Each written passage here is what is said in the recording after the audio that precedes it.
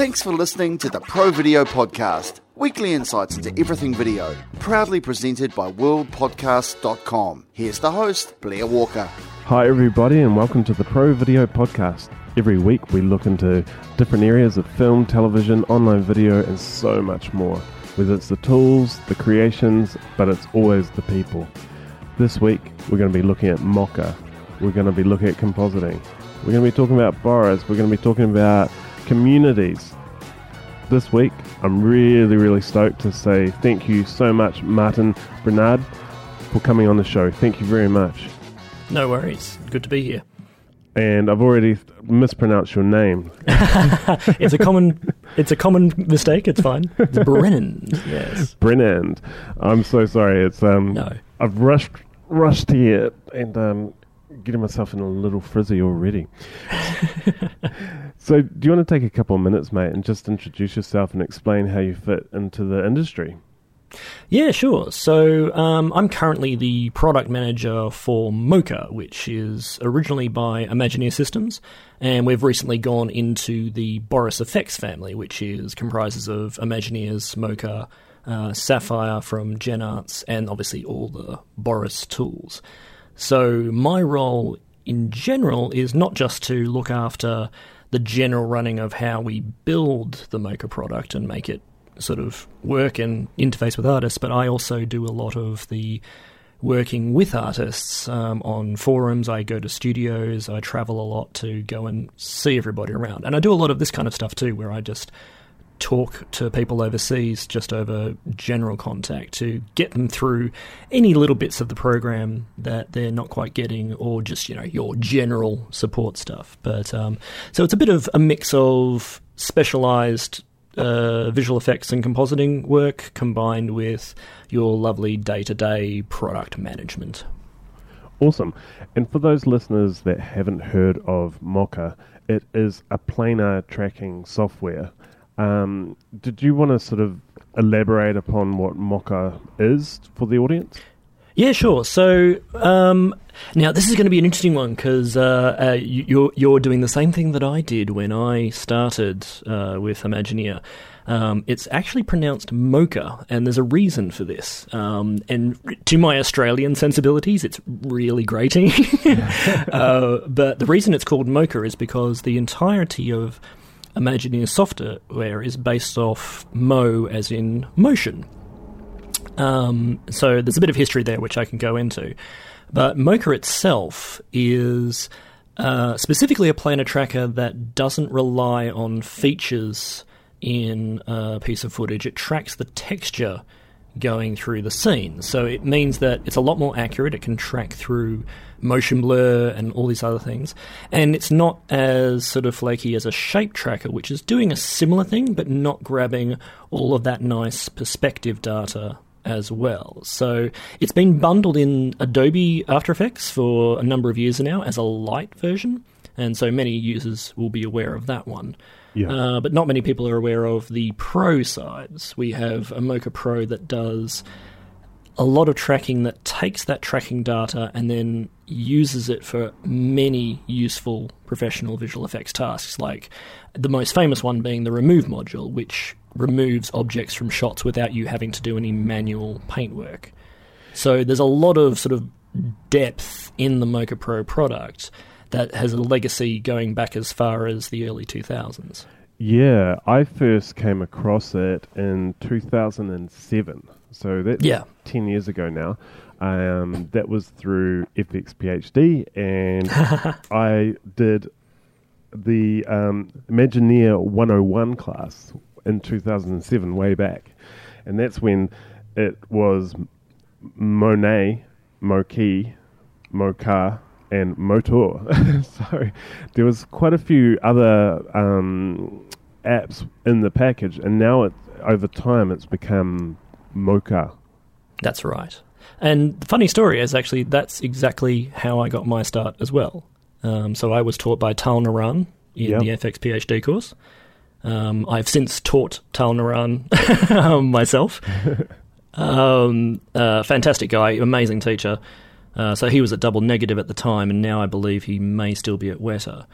But it's just a full circle thing. So he taught me all the ins and outs of Mocha, Moki, and Monet, and then I used that for a number of years, and then joined the Imagineer team in 2009. So it was just sort of interesting to see like how many roots come from the FX Guide and FX PhD roots around here. Yeah, it's intertwined web of connected experiences. Like I always say in New Zealand, it's not 2 degrees of separation, it's 1 degree of separation. And it's the same, I think, in our industry as well. It's not hard to link the dots together in our industry. Oh, absolutely. And there's a lot of serendipity that goes on. You find opportunities and a lot of different sort of links not jumping that far. It's quite amazing how homogenous it all is. Yeah, very, very much so. So I really want to explore the latest release of Mocha, and every time I'm going to say it on this episode, I'm going to think, am I saying it right now?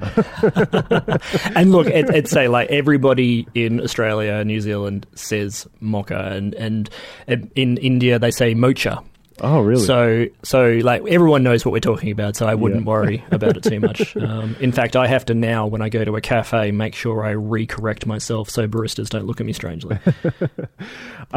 So Mocha Pro 5, some really, really key updates in that, with especially with the plugin options for all the various platforms that it works in. An accelerated GPU, like that's really big one for me, because we've moved to PCs in recent years, and that GPU is the reason for it. So anything taking advantage of that power is a benefit. So and as you were saying before, like the remove module and also the insert module, those advanced effects, they're available direct within the native applications and using their own internal engines, isn't it? Yeah, so in each sort of, for the plugin version, it's essentially inserting an entire Mocha application inside the effect now. The difference is that you can now directly read it from the source, so you can apply it to an After Effects layer or a Premiere layer or a Nuke node, and it just reads everything in, and then you can get stuff back out of it without having to render it to file. Because previously, like, it was just that standalone application, so you'd have to render it out to TIFF or DPX and then put that back into your pipeline. But now it's all lovely and contained in the one thing. And the GPU acceleration has definitely been a plus, because over the past few years we've seen this massive acceleration of 4K, 6K, 8K, and even just recently in the conference I saw 16K, which was frightening. So it's like the data is just getting larger and larger and larger, so we need to match it with the speed of the hardware now. Yeah, it's quite crazy. I was talking to somebody about some projects. We're always looking at our infrastructure, and the IT guys really supportive of our needs and stuff. And they're like, "Well, you guys are making HD outputs," and I'm like, "Yeah, we're totally just doing HD outputs. We're not doing 4K." And he's like, "Oh, so the demands aren't really there." I'm like, "Yeah, but everything's actually being shot at least 4K, if not 6K, and we're getting quite a few more projects." And those 6K projects are raw as well, and it's just exponential, the data rates there. So the GPU acceleration is massive. And this is one of the big issues we have with, because we just recently in 5.5 introduced VR support. So Mocha VR handles all of the standard Mocha things, but in 360 as well. So you can remove objects in 360 and so on and so forth. However, when you're dealing with things like Stereo 360, and that's coming out very shortly in version 5.6, is that you're dealing with now, say, a 6400 by 6400 image of two separate eyes, and feeding that all into one program, and then having to split it up and recompile it, and so it's VR in itself is causing a massive disruption at the moment because of the amount of data that has to be played back in real time. Yeah, it's daunting, but it's the world that we're working in right now. That's right. So the number of applications that Mocha supports and goes out to is really increased over the years. I remember when it was, back in the day, we were looking at Shake. So that was a long time ago now. But what are all the different applications that you can use Mocha with in your workflows? So surprisingly enough, we actually still do support Shake. Oh, really? Because there are still people out there using it Wow. in a heavily modified fashion. But yeah, it's still ticking on. So we keep that maintained. We even have the old combustion, Autodesk combustion support still in there. Crazy. But at the moment now, it's really, really expand, and there's more coming. But at the moment, it's so the plugins themselves, they work with one plugin just works with After Effects and Premiere. So one plugin does the whole lot. You don't need two separate ones. We've got Avid. We've got OFX plugin, which works through a huge range of different ones. So Fusion, Nuke, Vegas, not Resolve yet, but hopefully soon. But then we've also got the Mocha that is built into the other products. So we've got Sapphire and BCC with Boris FX, but both of those plugin sets now have Mocha built into all their effects. So this means now you can have Mocha inside a Sparks plugin in Flame, or you can have it soon to be in Final Cut as well. So there's a whole range of ways we can get Mocha into everything. And at the moment, too, the exports. So if anyone's used the Mocha for After Effects, for example, it only exports data out to After Effects. But if you go into any of the plugins or the standalone version, you can export out to a huge range. So everything from, Silhouette through to, Apple Motion. There's a huge list I could go through. And generally we try and support things that people need. So we cover most gamuts. There's some fringe areas that we're still looking at and working with vendors. So at some point, we would like to support sort of the larger ones like the Base Lights and the Grass Valleys and stuff like that. Bigger editing, sweet stuff. But there's an ecosystem you have to get in there. Yeah. But anything that's got to do with simple copying and pasting data, so it's very, very easy, especially across the motion graphics and visual effects industry. We have most of it covered. Yeah, and I think you've had it covered for quite some time. It's really established itself as the go-to resource for getting solid tracks. The fact that the objects that you're tracking can go off screen and you can still easily lock onto them, and it just feels like black magic sometimes. not to throw in another brand name. Yes, it's funny, and it's and we quite often find that, and this is why we, myself and Mary Poplin continually put out more tutorials, is that we occasionally get questions on the forum and support where they say this particular part isn't working, and it makes us realise that sometimes they haven't delved too far into the manual, because there's so many hidden parts of Mocha that a technique or a way of doing things that gets you through yet another hurdle. Like, for example, unlinked tracking, where you can switch the shape you've drawn from the track and just keep the shape in one spot on the screen, and everything just tracks underneath it like a conveyor belt. Yeah. So, and the update track. So there's so many different ways to use this versatile engine inside the tracking data. Yeah, totally agree. And that was some of the education that I got early in my career, is the approach and the steps that you do it. So sometimes you just want to dive in there and track it, but that can get you into a little bit of a messed up result, where if you're actually removing some objects that are going to cause issues with the track by tracking them really quickly and removing them from the solve, that's a really basic workflow thing with planar tracking, but the approach and the techniques are just as important sometimes as what the tools, because you need to give the tools the best opportunity to pull it off too.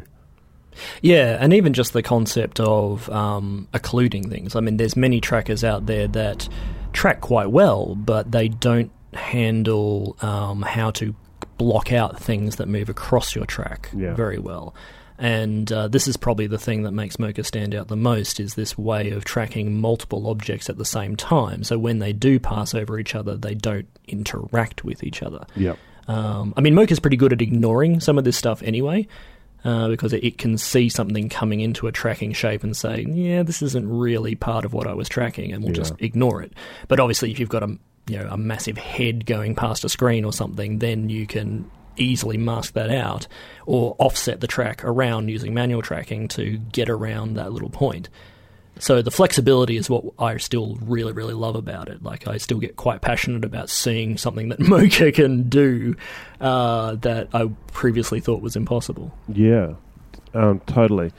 I'm just thinking, where would you recommend everybody go for learning material to educate themselves on it? I know that Boris's website for Mocha has a number of links, but are there some training places that you would direct them to go to as well? Very specifically on the Boris FX website, there's a series of training resources by Curious Turtle by Ben Brownlee. Now, all of the tutorials are free. It's called the Mocha Fundamentals and the Mocha Getting Started Guide. But they are a series of free ones that take you through the very, very basics. And what you can do also is, if you want to pay for anything, you also get all the material as well. So if you want all the footage that comes along with it. And it's quite reasonably priced. But like, if you just want to get an idea of how to use stuff, you can watch the whole course for free online. And we still do courses on FX PhD as well. In fact, Nick Lambert has just finished one on Mocha VR on FX PhD. That's awesome. And what about communities? You were talking about your involvement before. Where are they?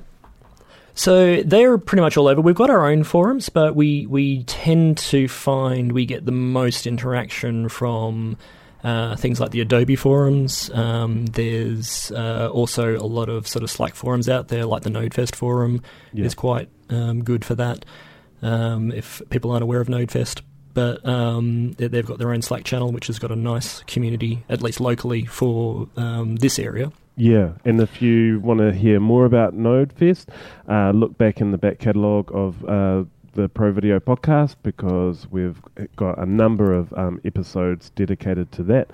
And we'll have links on this show for everything that we're talking about today, and we'll include the Node Slack group that you can join, as well as the Pro Video podcast Slack group. So join those, and the great thing about Slack and these communities is everyone's just hanging out. So you fire off a question.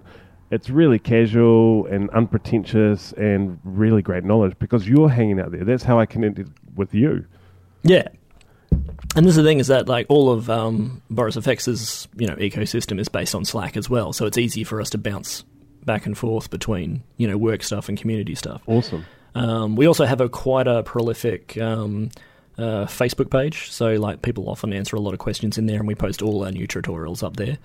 So that's just Mocha Boris FX on Facebook. Cool. But then, like, if you just wanted to like get a whole like download of tutorials and effects like that, just go to our Vimeo or our YouTube pages, because we're constantly putting up new content up there. So I'm sure, assuming you'll have links in the show notes, but yeah, they're so it's like vimeo.com/MochaPro is where all the high quality ones go, and then we port those over to YouTube as well. Cool. But also in the community, so there's still quite a lot that we do across the After Effects lists, like the old mailing lists. Oh, really?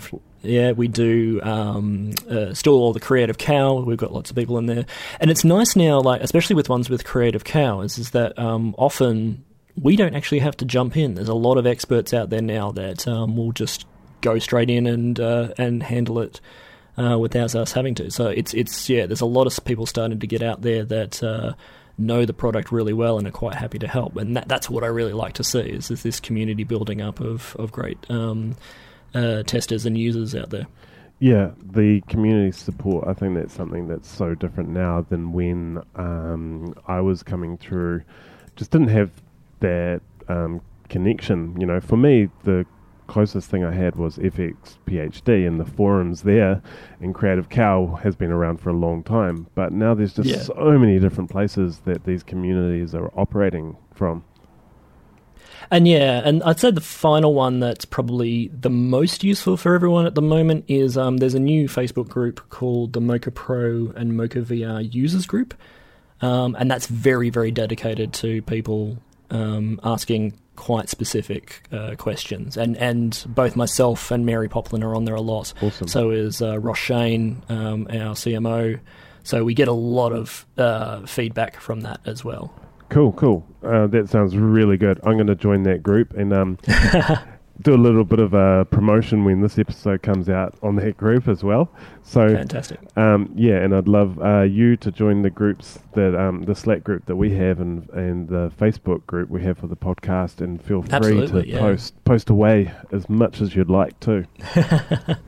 It's I really feel like this community is coming together, so the more we share and encourage others to get out there and get in touch with us. So I'm talking specifically to you guys and girls. Please jump in these groups, shout out, say what you're up to. Don't be scared. Everyone's really supportive. That's what I love about this, and that's what I felt when I went to NodeFest this year. Everyone's just so supportive and passionate. Yeah, and I wish I could have gone too. So we sponsored NodeFest this year with prizes and for various competitions.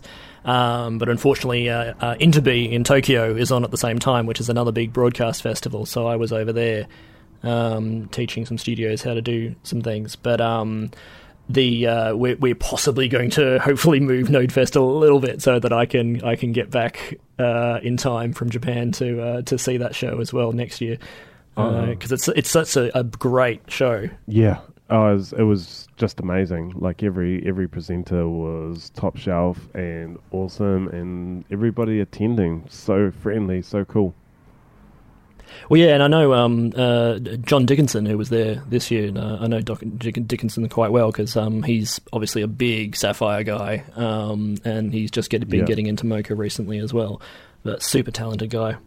Yeah, he's also been on the show in previous episodes as well, so shout out to John. And he's also on the Slack group too. That's right, yeah. I just listened to that podcast the other day.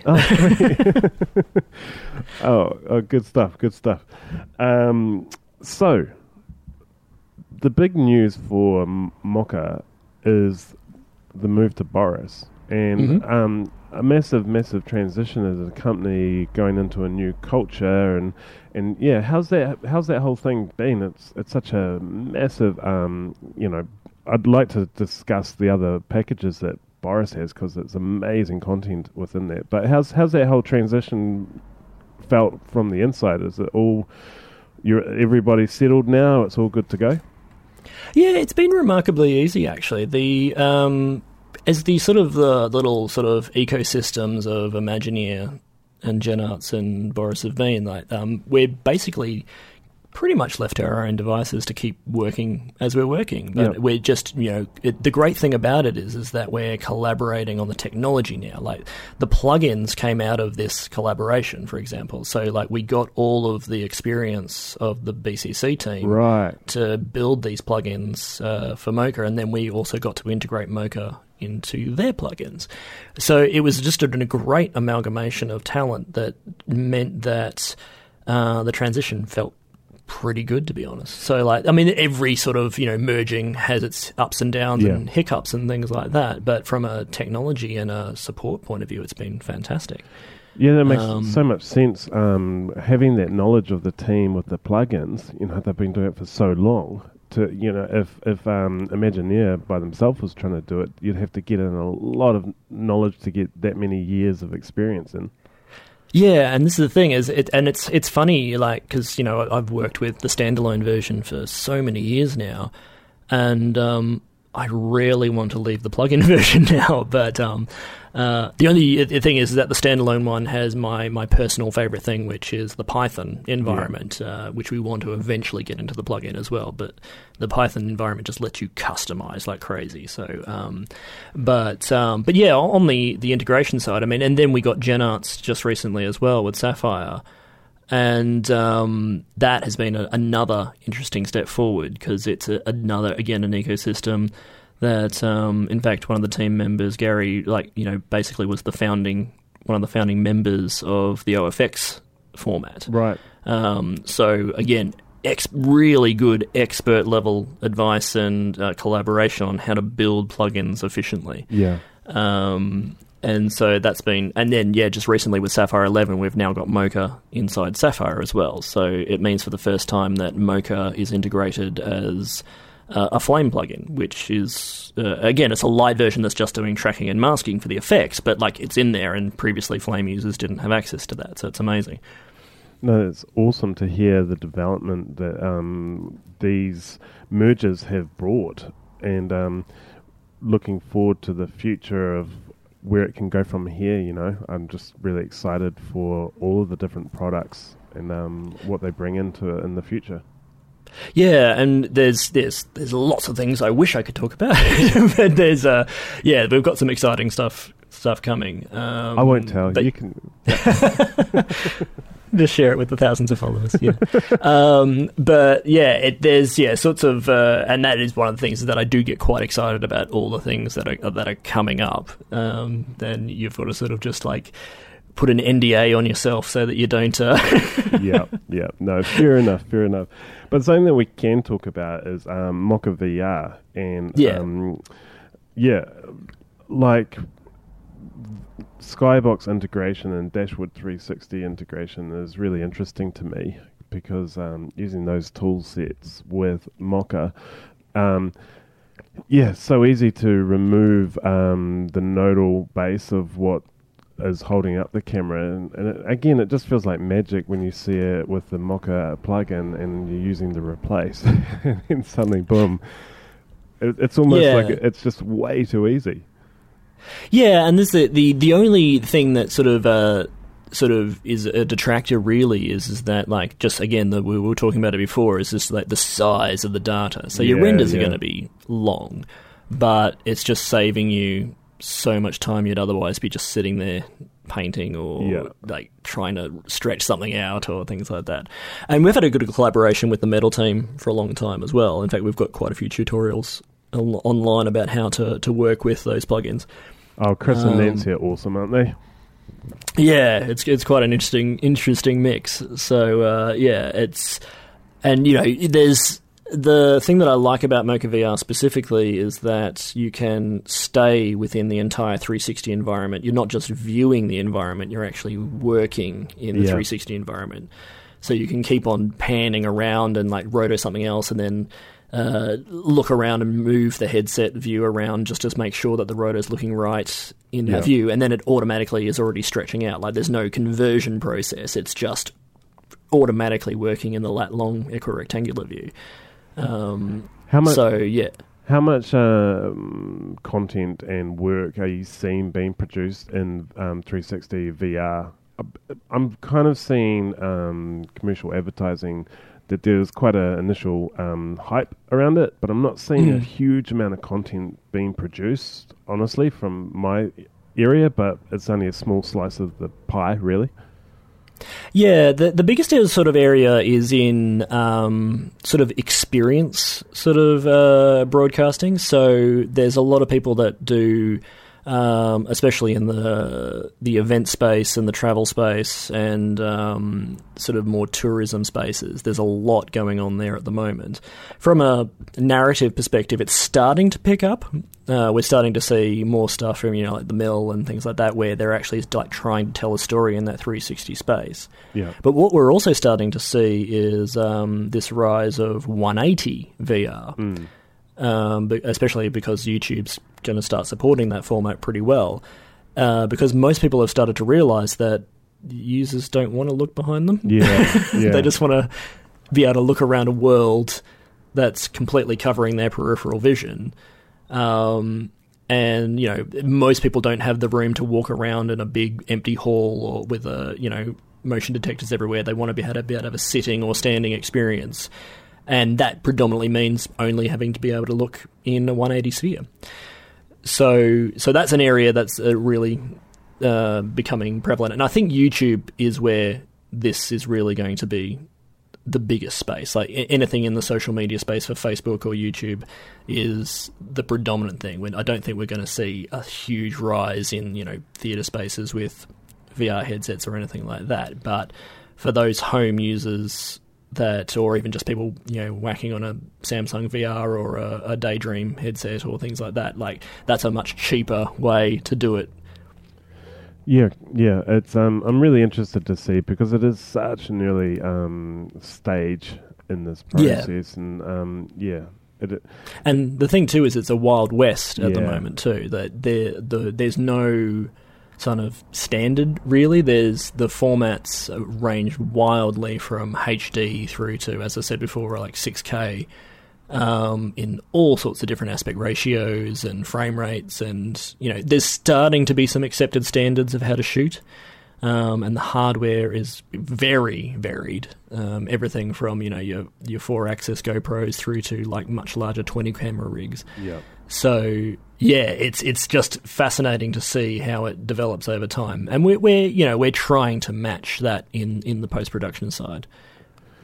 Awesome. Now, I just want to, before we sort of talk about you a little bit more, I want to just wrap up with Mocha and a really, really impressive list of the projects that it's been involved with and used heavily on. I'm thinking of like Rogue One and the Harry Potter series and my favourite, The Walking Dead, one of the best shows ever, and Game of Thrones. It's like it must, as a team, you must feel really proud to see your tool being utilised across all of these productions. Yeah, it's quite exciting from the point of view that, because I've got sort of a background in, visual effects and motion graphics originally, and I almost prefer this kind of job where I get to almost sit on the sidelines but be involved with all these amazing artists using our tools and finding all unique ways of using the tools, because all my favourite effects, like of all time, is effects that you don't see. Yeah. So, and going into a film and knowing exactly how a shot was done, but you can't see it, that just thrills me to no end. To saying you don't see the set stands, you don't see the green screens, you don't see the tattoos that have been removed from actors' bodies, all this kind of stuff, and it's there somewhere, but they've done such a good job of just hiding it with our tools that it just gives you a thrill every time. So it's never stopped being exciting for me.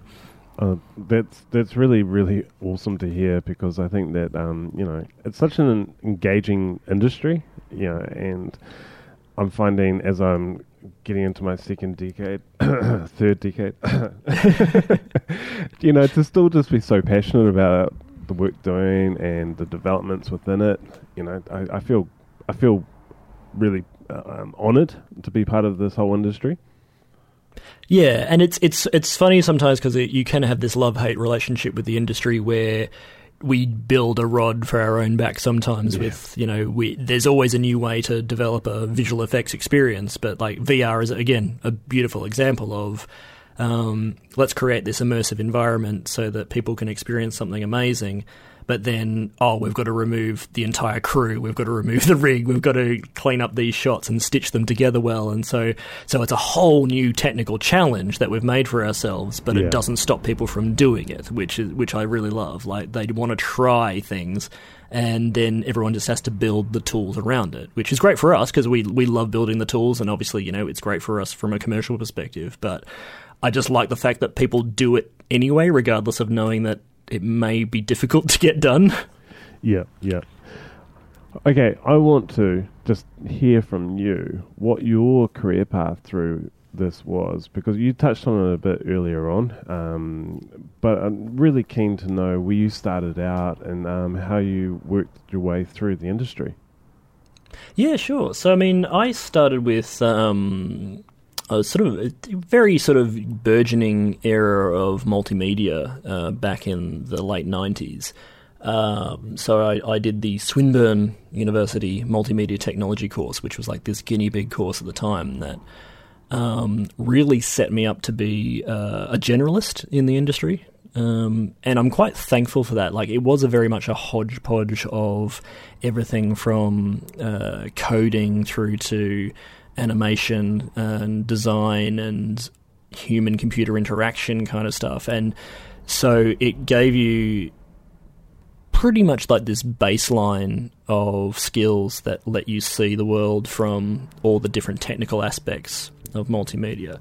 Now it's been specialised a lot more, so it's focused much more on just animation or just design in little pockets. But I kind of miss that guinea pig course. But the most important thing that course had was a year of industry-based learning, which was paid, which was amazing for a university to do. So, and that got me my first game animation gig. So for the first few years of my life, I was doing game programming and game animation. But at the time, and I'm going to shout out the name here, my boss, Nick Tabazis, who was an incredible mentor, he had just started getting into visual effects himself, and was starting to use the early version of Fusion back when it was still with Ion. And he really grew me into loving the visual effects and motion graphics side of things, and strove to give me that passion. So I started animating in 3ds Max and started compositing in After Effects and all these kind of things. So Nick really set me on that path of finding a passion for that industry outside of the game industry. Yeah. So by that time, sort of, you get to that age where you want to sort of travel a bit. So me and my partner packed up and we just quit everything and moved to London, not having a job. But and so we were just looking for various things around there. I was applying at boutiques and motion studios around there because I had quite a sort of title background by that time. Nothing really came of it. And then, I got an email from John Paul Smith at Imagineer one day saying that, they'd seen my blog and my application and stuff and we want to come in for a chat. And that's sort of been the last 8 years of my life now. It's been working with Mocha. And that, to me, has been probably the best part of my career so far, is that it's the thing that I love about working in this company is the ability to work with an amazing piece of software but still have your hand in all the visual effects and motion graphic stuff that I'm passionate about.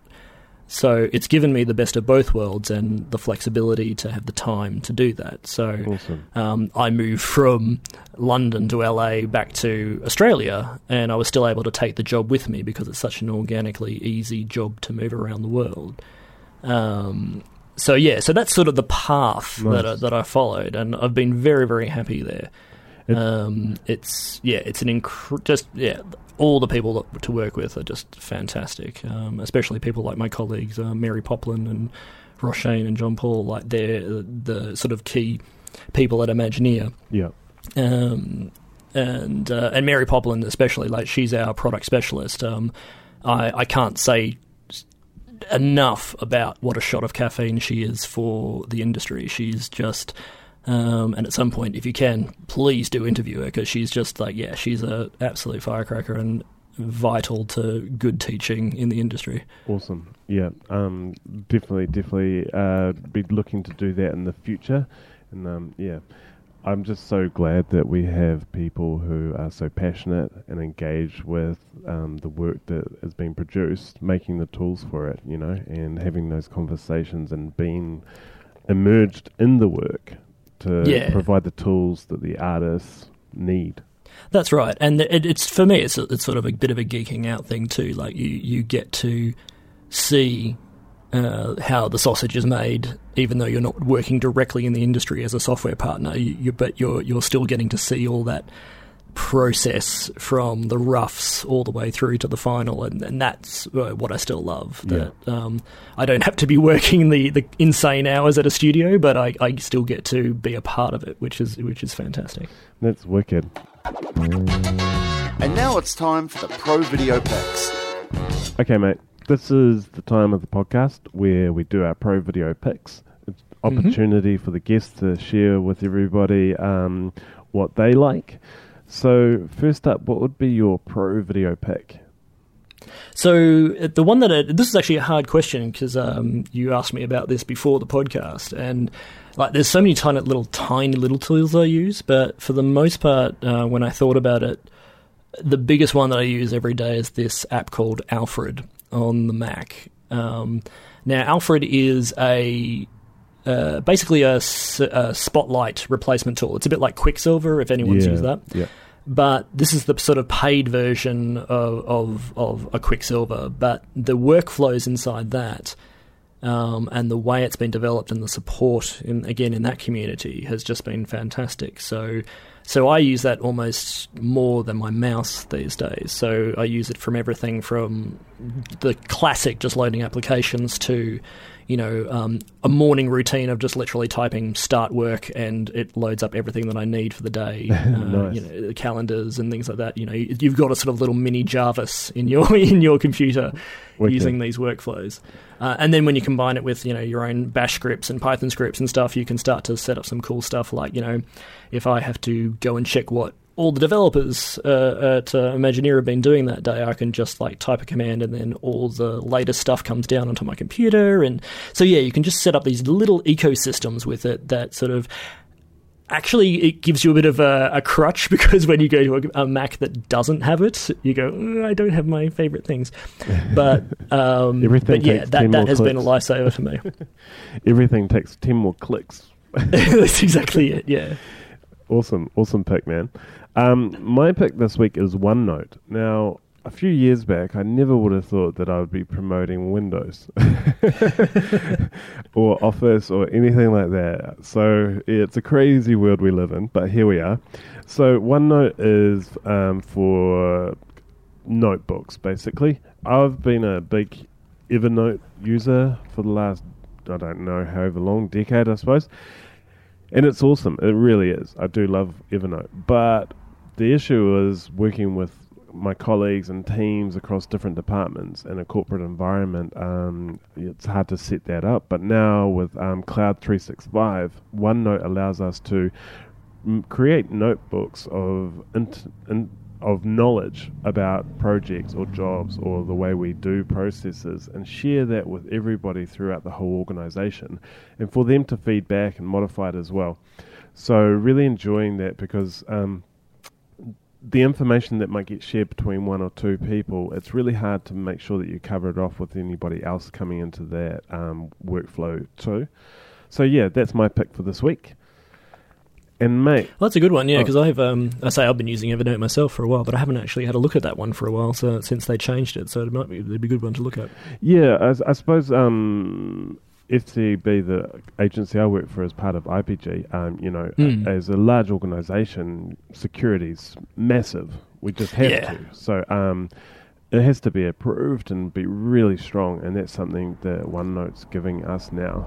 Is fantastic. Yeah, so a bit of work to get the notes set up, but then it's there for everybody, which is great when you've got that intellectual knowledge about a job that might happen today, but then in a year that person might not be there when it reoccurs. So not that we have high turnover, we have really good churn figures at work, which is good.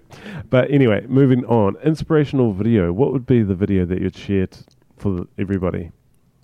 So the video, I've actually got a sneaky one at the start here, because there's one of my most favourite inspirational videos of all time I cannot actually locate on the internet again. And if anyone wants to contact us and let me know where it is, because the studio that made it is no longer around, right. But there was this amazing video that was a promo for AD&D's awards in the UK called Obsessed, which was an art director sitting over the shoulder of a font designer and them going through exactly how they were going to do the typography for the titles.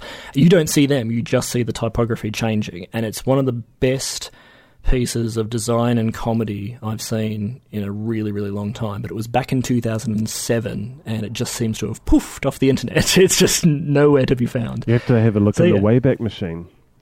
No, it's not even there. I found the site, and I found the MP4 for the clip, but it's not on the Wayback Machine, unfortunately. It's just non-existent, unfortunately.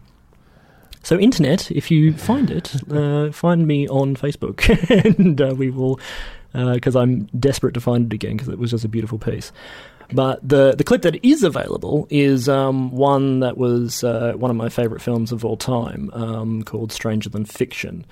So the studio MK12, which I believe is not around anymore either, correct me if I'm wrong, MK12, but they did these amazing tracked motion graphics pieces all the way through Stranger Than Fiction that just really complemented the story. And this is one of the things that really got me passionate about motion graphics again, was the way that this clip sort of inserted information and diagrams and tracked numbers into the character without it being in the way or overblown. It was just a beautifully subtle set of motion graphics, and just perfectly tracked. It was just I have a little bit of, as you can probably tell, a little bit of thing about tracking, and it's just like it's just that you don't see a single slide or slip. It's just beautifully locked on. So it just it gets me every time I see it, even though it's quite an old film now. They're amazing titles, and I'm sure it'll be interesting to know what they're using at the time, because I'm sure the tools today would have made that job so much easier to do. Well, that's the thing, yes. And yes, it would be nice to ask them, but again, I'm not sure if they're around anymore. Okay, my inspirational video is Toby and Pete's Other Life film titles. So it's an end credit sequence for Australian sci-fi thriller, Other Life.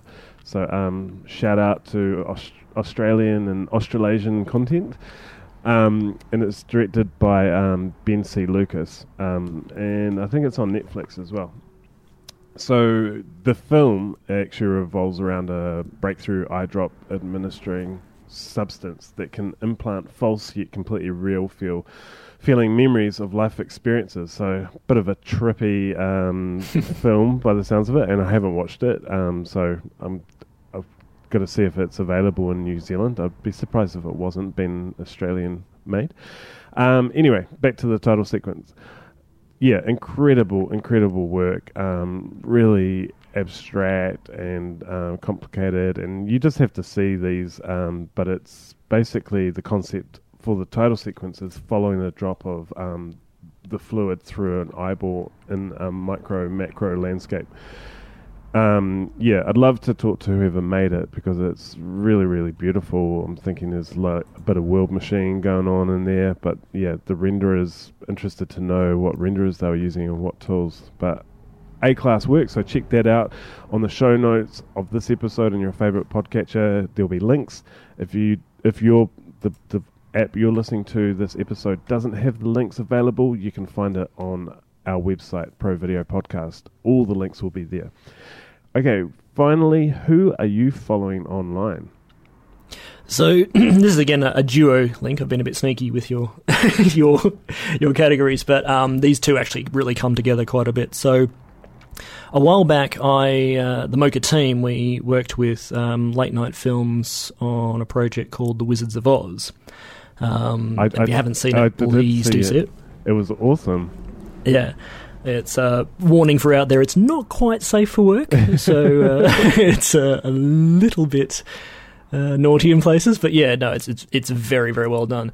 But the thing that grabbed me the most was that Michael Shanks, the main man behind it, who has a great website, YouTube channel called Tim Fed. Both him and Chris Hocking from Late Night Films predominantly did all the visual effects by themselves, and it was about 2,500 visual effects shots, and they turned this around an amazing amount of time. They praise Mocha to death, which is lovely, but it has to be said that after we worked with them, I've been just following everything that they've been doing, because they do it with both amazing professionalism but also this incredible humour. Cool. It's Australian humour, but it's very sometimes very morbid, very dry, but just always hilarious. Nice. And Tim Fed is well worth going to have a look at on YouTube for all his previous clips. Excellent one. I'm going to do a shout out to Motion Hatch. It's a new podcast that's come out recently. Haley has a Facebook group, so I'll link to that. I've been posting in that as well. And that's what's so cool, is just seeing these communities coming together. This particular community is for motion designers and animators to connect and talk about the business side of the industry, and the podcast reflects that as well. So I just feel like there's so many of these groups that you want to just get into and contribute, participate, and I just think that it's all good. So jump into that one, as well as my Facebook group for the Pro Video Podcast. Always do a little bit of upsell too. Of course. Hey, Martin, subtle as. Where can everybody follow you online, Martin?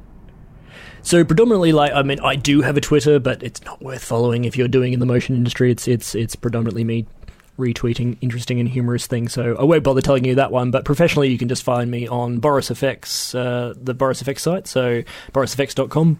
Cool. Or the Facebook page at Mocha Boris FX. But I do encourage you to, if you are inside Mocha, even in the After Effects version, do come and have a look at the Mocha Pro and Mocha VR forums as well, where you'll get a lot of help there. Yeah, if you haven't checked out Mocha Pro, you really do need to have a look at it, because I think that it streamlines processes so much more. Really worthwhile. I want to outline, you said earlier about the Node Slack group. Definitely jump in there. I'm hanging out in there, so is Martin, so you can talk to us there. I'm also invite you all to join the Pro Video Podcast Slack group. That link will be there. And yeah, all the other socials, you can look for Pro Video Podcast on Facebook and Twitter, and I'm Blair Walker on Twitter. I do post a lot, so I apologize, but it's stuff I feel that might be worthwhile. So yeah, check us out there. Martin, thank you so much, man, for coming on the show. Really appreciate it. No worries. Absolute pleasure.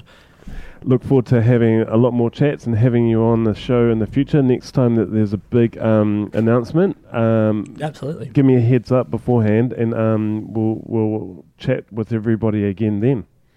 That'll be great. Awesome. Thank you for listening. Really appreciate that you've listened this week, and if you've enjoyed it or enjoyed any of the shows, please share them on your social media networks. I'd love for you to get this podcast out to other listeners and bring the communities together. So yeah, thank you again for listening, and catch you next week. All right, bye. Join the conversation on Facebook, Instagram or Twitter at Pro Video Podcast. Please subscribe, rate and leave a review on iTunes.